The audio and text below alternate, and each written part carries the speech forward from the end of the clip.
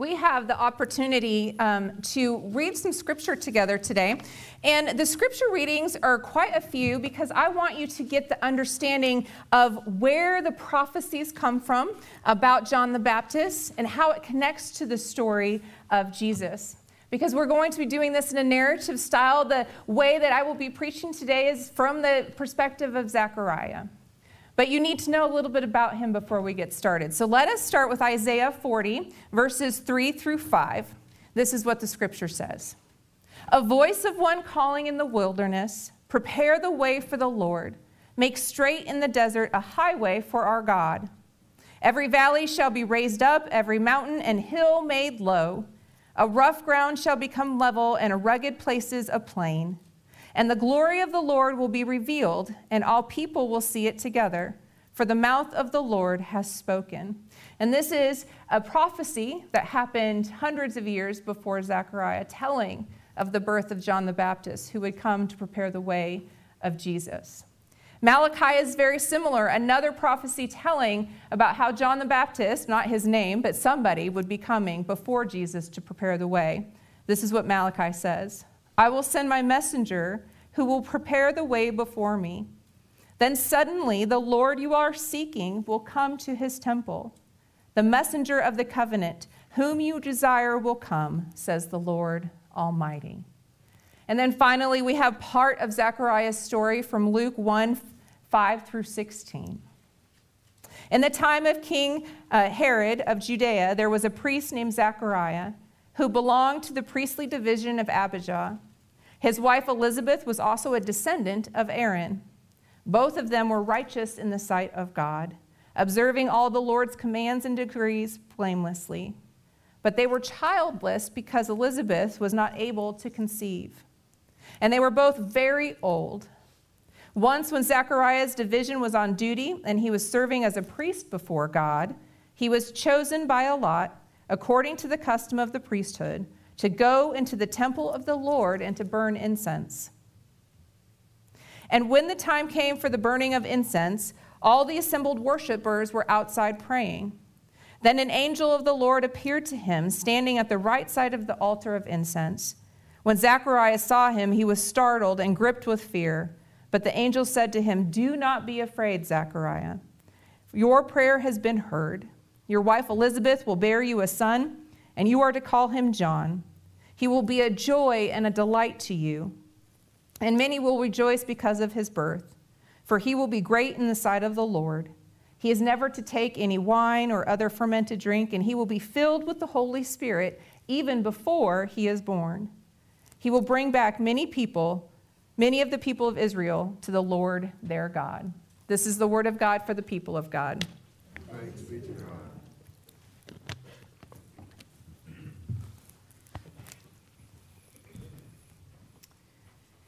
Be still and know.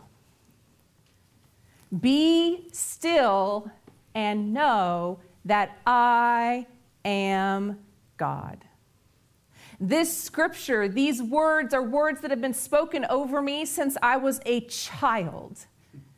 These words are words that I have shared with others, telling them about who God is and the character of the one who created us.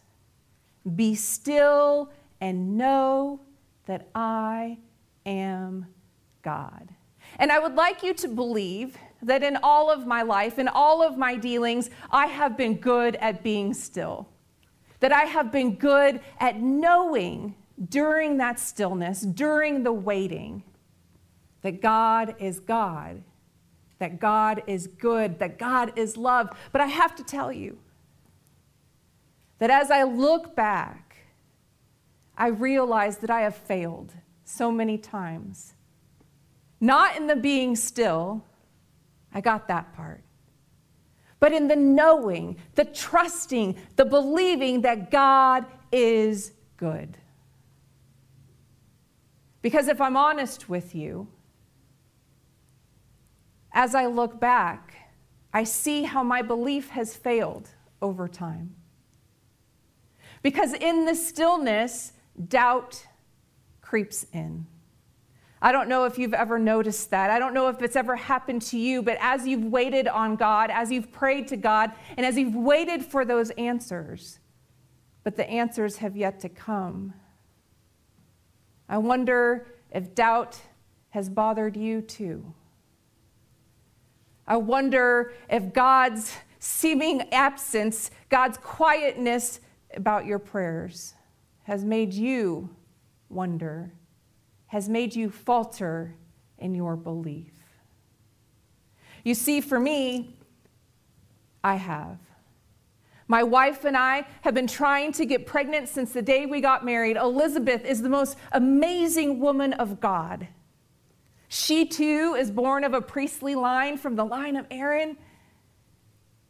And we've lived a life that we believe reflects the goodness of God, that reflects the laws, that reflects our tradition and our religion. But for some reason, over all of these years, we have not been able to conceive a child. And in our context, in our culture, there's almost nothing worse. Because children, having children, is a sign of God's blessing in your life.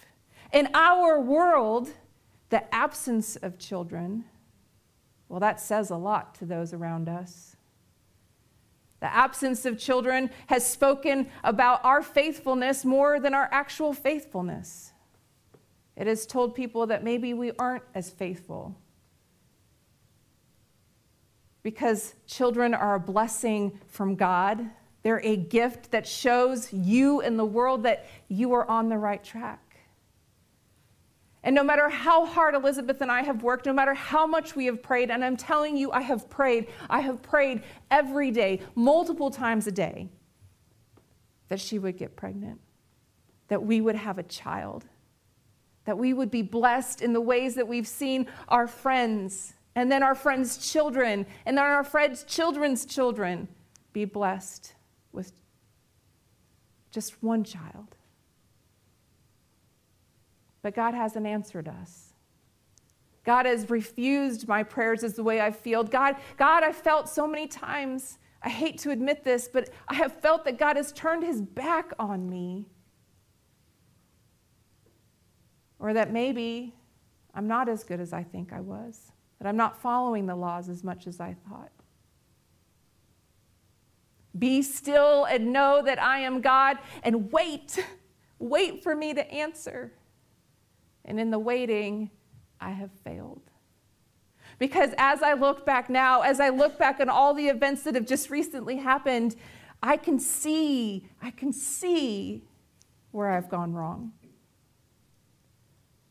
And I want to tell you about an event that happened in my life so that maybe you can have hope and hold on to hope in a way that I failed.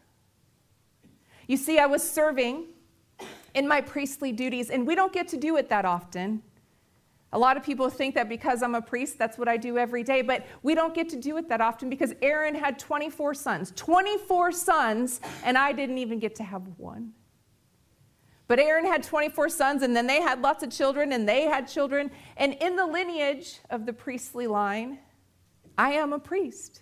But there's so many of us that we have to serve maybe once or twice a year. And then when we do serve, when our line serves, the people who get to serve only get to do it by lot, by chance. That's the way we try and figure out what God's will is for us in that moment. And so we draw straws. And I got the straw this time. And I was so excited because that meant I got to fulfill my role, but not only that, I got to go and offer up the incense, that pleasant aroma that I got to go to the table, to the altar, and be closer to God. And every time I did this work, this time and all the times before, I would pray, and I would pray so hard. But over the past few years, over the past decade, my prayer has changed. It has changed from God, asking God to give us a child, to something entirely different. And I wonder why it's changed. And I realize that it's changed because I stopped believing that it would happen. I stopped believing that God would give us a child because we're too old by far, too old by generations to have children. Yet on this day, as I entered that room where the table is set up, the angel appeared to me. An angel appeared to me, and I was terrified, absolutely flat out terrified. And I tell you, and I have no problems telling you that because I believe you would have been terrified too. I mean, we hear about it in Scripture. We heard it happen to Daniel. We know that there was a burning bush, and we know that there's ways that God has shown up in special forms. But you never think it's going to happen to you. Why would an angel show up to me? But there was the angel Gabriel right before me. And the angel obviously understood what was happening because the first thing that the angel said was, "Do not be afraid. Do not be afraid." Which is hard, honestly, when there's an angel glowing before you, but I'm just going to say. Not only did he say, "Do not be afraid," he said my name. My name. Do not be afraid, Zechariah. Can you imagine having one of the heavenly hosts stand before you and speak your name? I felt so understood. I felt so noticed. I felt privileged and special. And I knew that the angel wasn't there for any random reason, but that the angel was there for me. Do not be afraid, he said. And then he spoke these words that honestly it took me so long to figure out.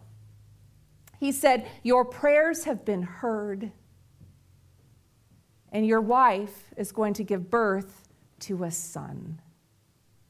And as he's speaking, because he kept talking, but as he's speaking, I'm thinking, that's not possible. Does he not realize how old we are? It can't happen. It's not going to happen. We can't have children.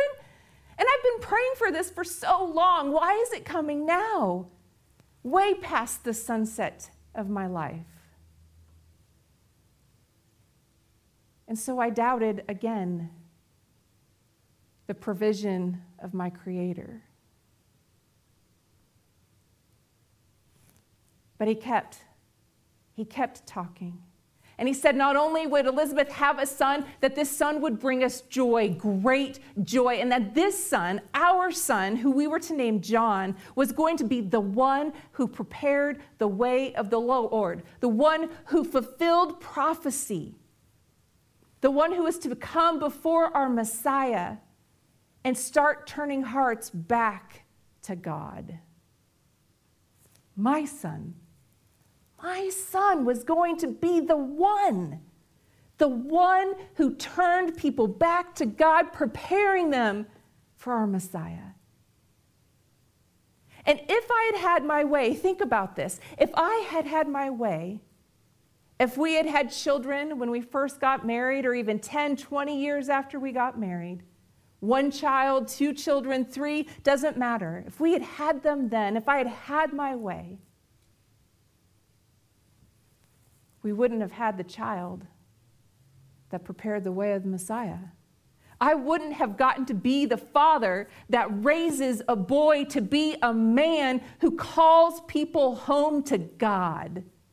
If I had had my way, God's perfect plan for my life would not have been fulfilled. And it's hard for me to think about my unfaithfulness to God. It's hard for me to think about my doubt of God. It's hard for me to think about the ways that I've thought about my Lord and Creator, because in all of this waiting, I have struggled. I've struggled to believe. I've struggled to stay true to my faith because my Lord hasn't heard me, I thought. Or, on the other hand, God heard me and didn't answer me. Either way, I struggled. But as I see this baby before me, as I look into his eyes, I understand now what being still is. Being still is not doing nothing. Being still is not simply quietness. Being still and waiting on God requires me to be active. And I didn't realize that before. And maybe by sharing my story, you can see.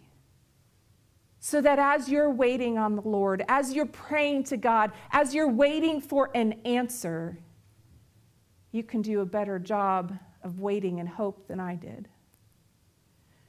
You see, it requires us to be active, this waiting, this stillness, not in busyness, but in belief. Waiting, stillness requires us to choose to believe that God is God, that God is good, and that God is love. Instead of wondering, instead of hoping for our outcome to come, we need to choose to believe that God is going to respond to us, that God has an answer for us, that God is going to be there for us every step of the way. But our waiting was so long that I put that behind me at some point. This unshakable belief that God is God. But I stand here today knowing that God had a plan I couldn't see, that God had a plan that I couldn't even dream to envision. And that plan was better than any plan I ever prayed for.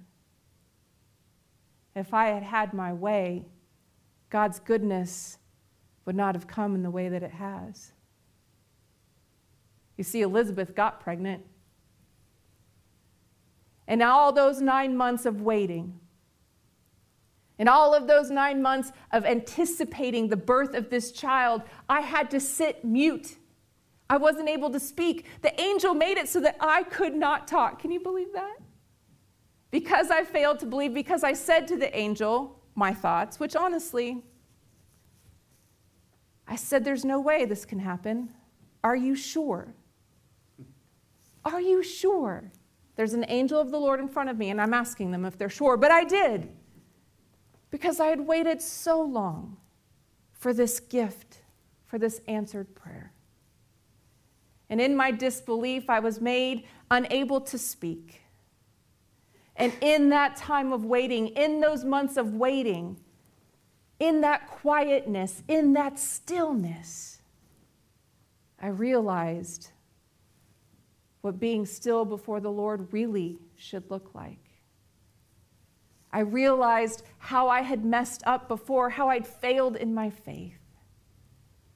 But this quiet time of waiting on God for this baby to be born has taught me that our God is good, that our God is love, and that there is hope always for all of us.